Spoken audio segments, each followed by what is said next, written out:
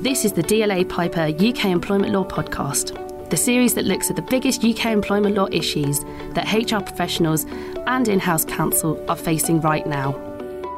This podcast will give you all the insights and expertise you need directly from our employment law team.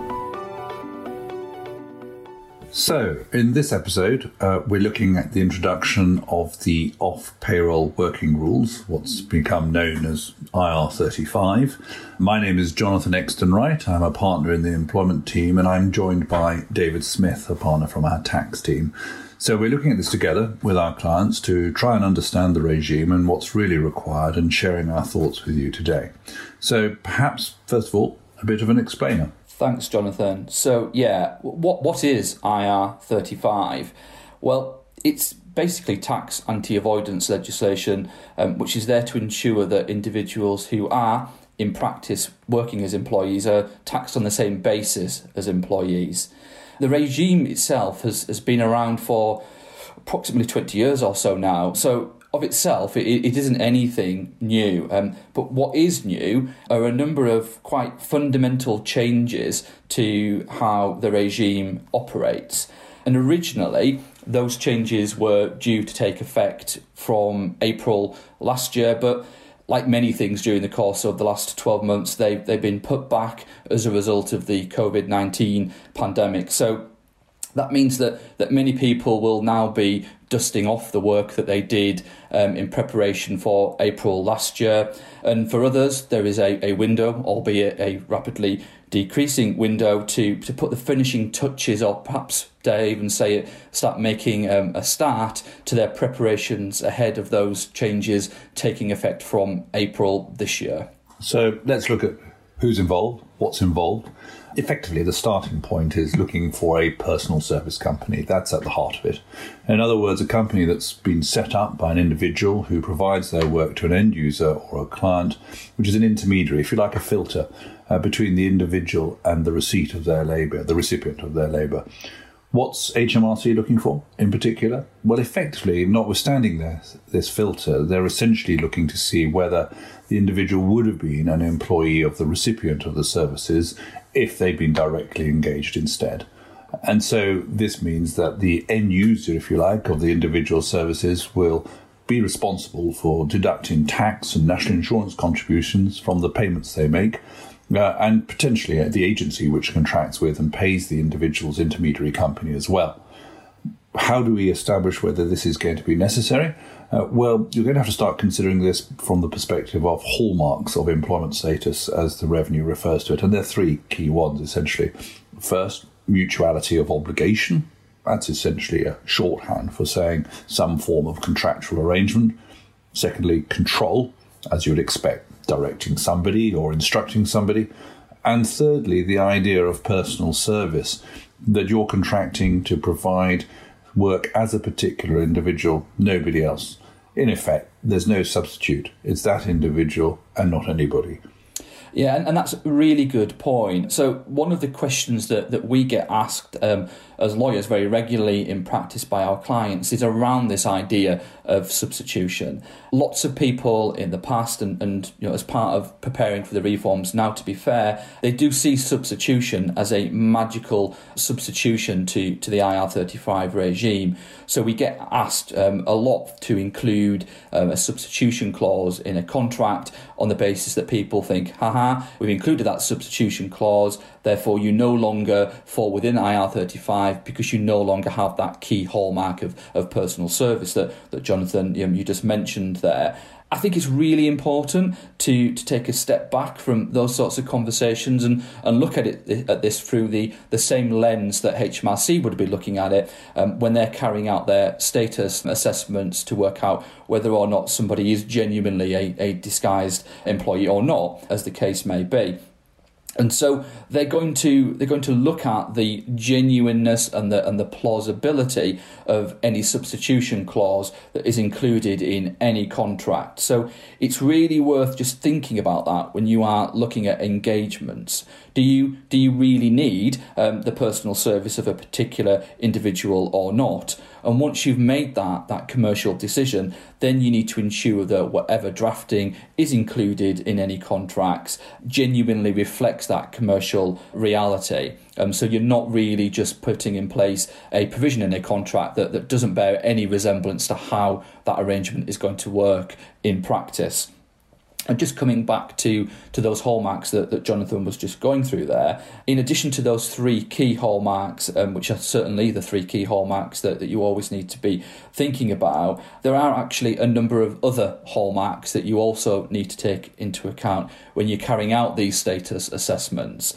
Determining employment status is notoriously a difficult thing to do because of the need to look at so many different factors and to try to piece them all together and form a view from that kind of accumulation of all the different detail to work out whether somebody is a disguised employee or not. So in addition to those three key hallmarks, other things that it's important to look at are things such as financial risk, degree of integration, management responsibility, provision of equipment, ability to work for other people. So basically you're looking at whether or not somebody is genuinely in business on their own account or not. So you need to look at as many of those different factors as possible and then stand back and try to, what the courts talk about, painting a picture of that overall detail in order to form a view as to whether somebody is a disguised employee or not.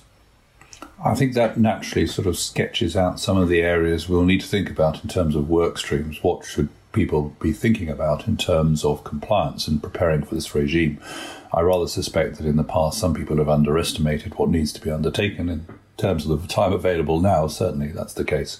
There's obviously one point which is almost mapping what are the contractual relationships, who's contracting with whom for what, and properly understanding that, and we'll come back to that in more detail. There's the practical issue, of course, if somebody's off payroll now, how will you put them on payroll? How will you deal with payments to be made if you have to now account for tax and employers' national insurance contributions? And then, as David said, there's the knotty question of determinations and what we really mean by status determinations. And there's some tricky issues around appeals and how people might challenge how they've been described and how they've been categorised. David, could you just unpack those for us a little? Yeah, so if we take the status determination point first, another one of those questions that we get asked regularly in practice is, how should we go about carrying out those status determinations, and should we use the tools that HMRC has made available to the public? So for those that are not aware, HMRC has made available an online tool for determining the status of individuals under the IR35 regime, known as the Check Employment Status for Tax tool, or the CEST tool. So we get asked a lot, should we be using this tool, or is there something else that we should perhaps use instead? And I think it's probably fair to say that the CEST tool itself has been the subject of a certain amount of criticism over the years. I mean, certainly when it was originally introduced, there was a lot of criticism around how comprehensive it was and how robust it was. It has been updated more recently. There has been a lot of work that HMRC has put into refining and finessing the CEST tool, and I think it probably is now safe to say that it is a lot more comprehensive and robust than it was when it was originally introduced. And I think one of the main benefits that people need to be aware of with using that CEST tool is that if they do use it accurately and in line with the guidance that HMRC has produced, then HMRC have said that they will stand behind the outcome that produces. So that will give people a lot of comfort, at least in theory, that if they are using the CEST tool and they're using it properly and accurately, that they're going to have the comfort of knowing that HMRC should be standing behind the outputs that CEST tool produces. Outside of CEST, it's of course entirely up to clients as to how they would like to approach status determinations. So, for example, they may decide to develop their own bespoke tool or perhaps engage a third party to carry them out on their behalf. There are lots of providers out there, as you might expect, that have sprung up on the back of IR35 that offer that kind of service. It may be training particular people within the organisation so that they properly understand those hallmarks of employment status that we've just been talking about earlier, and helping ensure that they feel confident in applying those to particular situations and using CEST as part of that potentially. And I guess that probably just gives rise to this wider question that we also get asked, which is, who should then be carrying out the status assessments? Yes, I think that actually is a key operational issue, frankly. I mean, the practicalities of who's going to do it. Who should be making those determinations? Is it the line manager who is recruiting? Is it HR? Is it legal? How's it going to be dealt with in the onboarding process? It seems to me that's quite a challenge. And also the question of appeals, David, as well. Yeah, you mentioned it earlier. It's another key aspect of the regime that organisations are going to have to grapple with. In addition to end users now having this obligation to carry out status determinations and pass those determinations on to the individual who's carrying out the work, and potentially in more complicated supply chains passing those on to other people, they're also going to have to deal with appeals in relation to those status determinations.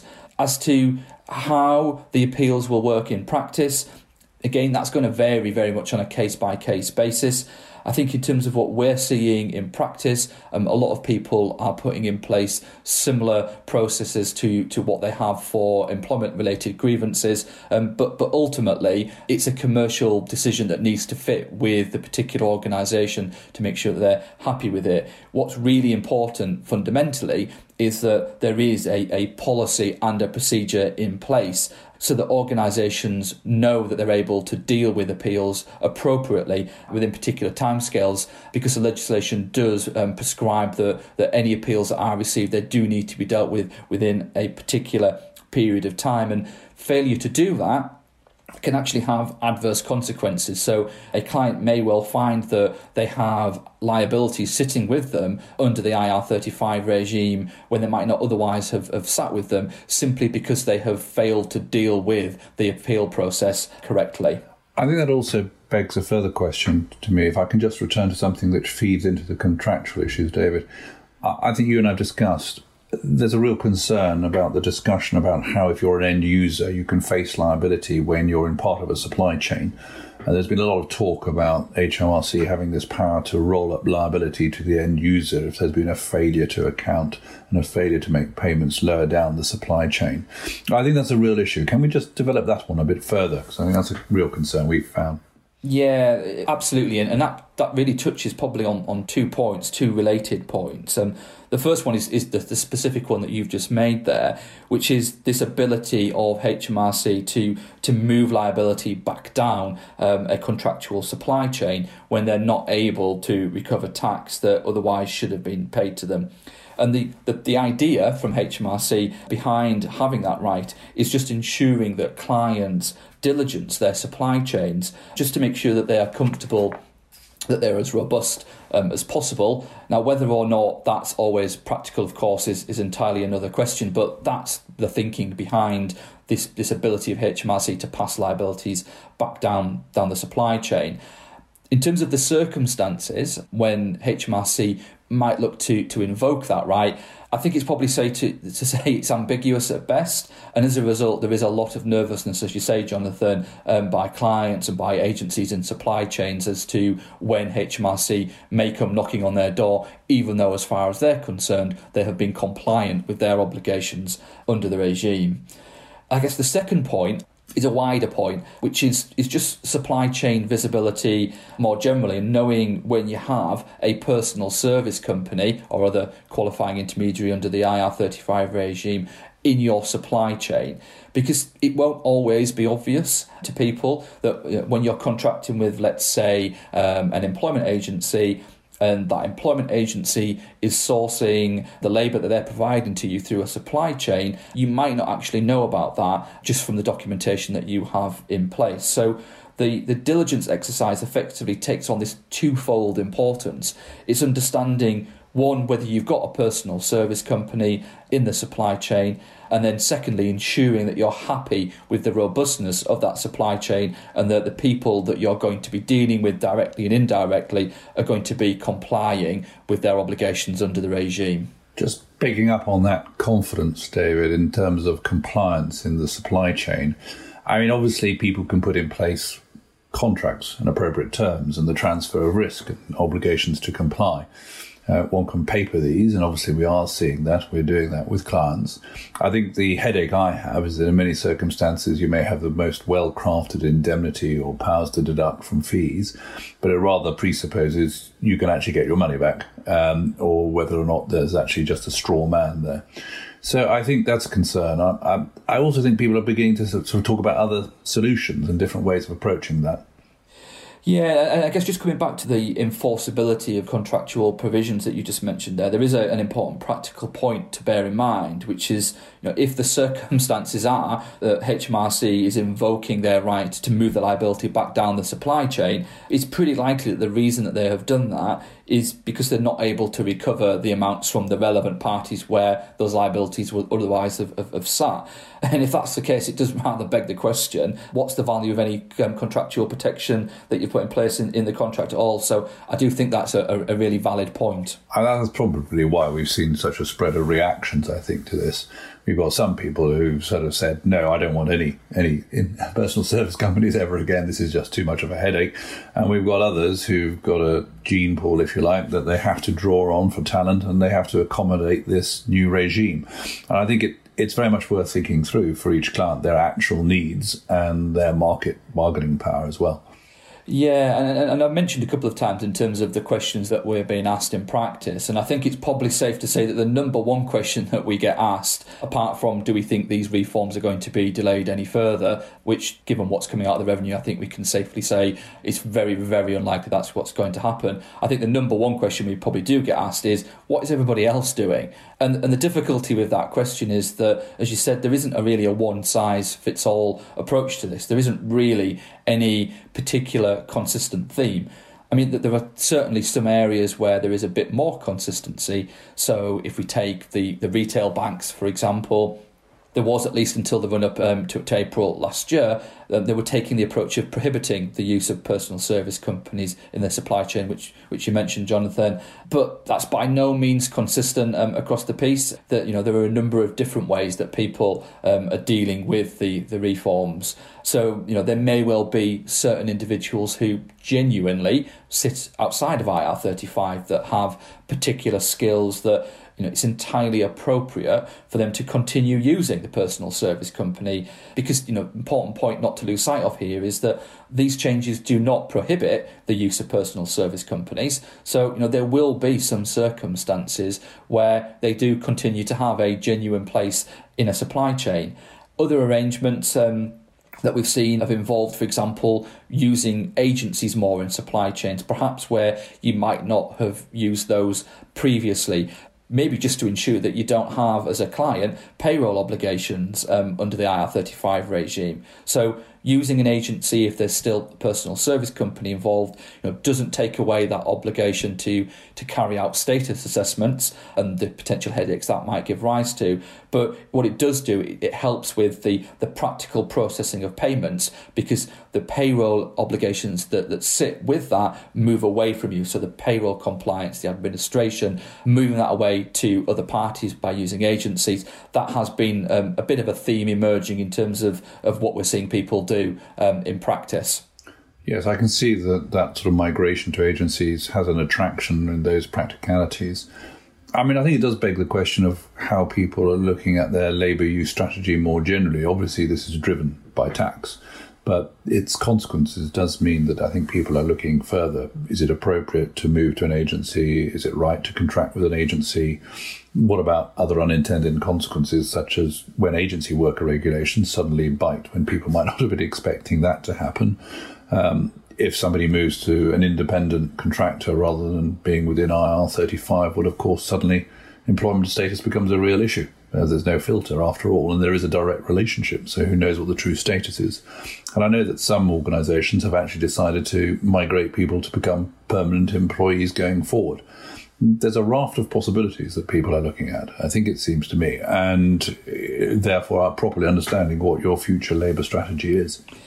Yeah, and that picks up on yet another important point to be aware of, which is that these changes to the regime, they only apply for tax purposes. So it's only treating somebody as an employee for tax purposes. It's not treating them as an employee for any other purpose. So if part of your strategy to deal with these changes is potentially to bring people on directly as an employee, then there are obviously consequences to be thinking about from an employment right perspective, for example, in doing that.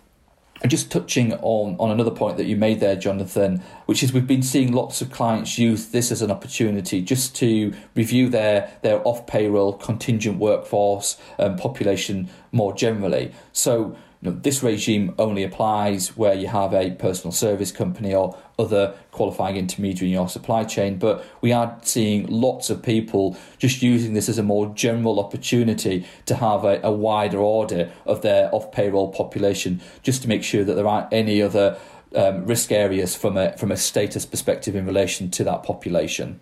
Yes, I think we'll only see more of that, not just because of this change, but also because of litigation, landscapes changing and so on. I think one of the other things that perhaps we've touched upon, allocation of risk using contractual terms. I think fundamentally one's also got to remember there's a commercial cost here. Then who's actually going to bear the cost? I think that's an interesting question, David. Yeah, that's right. So one of the consequences of the regime applying is that when you do fall within the scope of it, as we've been mentioning, you are treated as an employee for tax purposes, which of course, as you would expect, brings with it tax consequences. And one of those key consequences being from a financial perspective, the introduction of employers' national insurance and potentially additional apprenticeship levy costs as well. So there will be additional cost in supply chains when somebody falls within the scope of the regime in terms of those direct costs. There will also be, I guess you would say, indirect cost in the sense that individuals may just find that their tax position and their kind of take-home amounts reduced as well. And so that does beg the question, who's going to pick up or absorb those costs, which is ultimately a commercial decision, and there will inevitably be lots of discussions and negotiations around where that will sit. So I guess if we take an agency arrangement as an example, in our experience, in terms of what we're seeing, then their financial model is almost certainly not going to have sufficient headroom built into it to absorb those additional costs that we've been talking about. So they're going to need to find their way somewhere else. So that might be, for example, the client who's enjoying the individual services, or potentially even the individuals themselves. And that if that's the approach taken, that's likely to compound the financial impact, just because of I mentioned the fact that their take-home pay is likely to be already reduced. So pushing those additional costs onto them as well is going to further decrease effectively what they're taking home. So there is certainly going to be lots of commercial discussions and considerations to take into account to work out what are the financial consequences of the regime applying and where should they really sit. I think in essence, this shows through our discussion that there are in reality a lot of different solutions for different businesses depending on their needs, with the added twist in your last comment that depends on who has the commercial bargaining power in terms of the absorption of cost in reality. I think it's also opened up further discussions, as you mentioned, about labour use and labour use strategies, particularly on the contingent workforce. And people also have got a weather eye to long-promised reforms from the government in terms of legislation there as well. So I think plenty to be getting on with. Thank you, David. Thanks, Jonathan. That was Jonathan Exten-Wright speaking to David Smith. Any information in this podcast is for general guidance only and is correct as of the date of recording. This podcast is not intended to be, and should not be used as, a substitute for taking legal advice in any specific situation. For full terms and conditions, please see our website. Thank you for listening. Please do get in touch to let us know about what issues you'd like us to cover in future episodes. Email us at employmentlaw@dlapiper.com. Please don't forget to rate, review and subscribe so you don't miss an episode.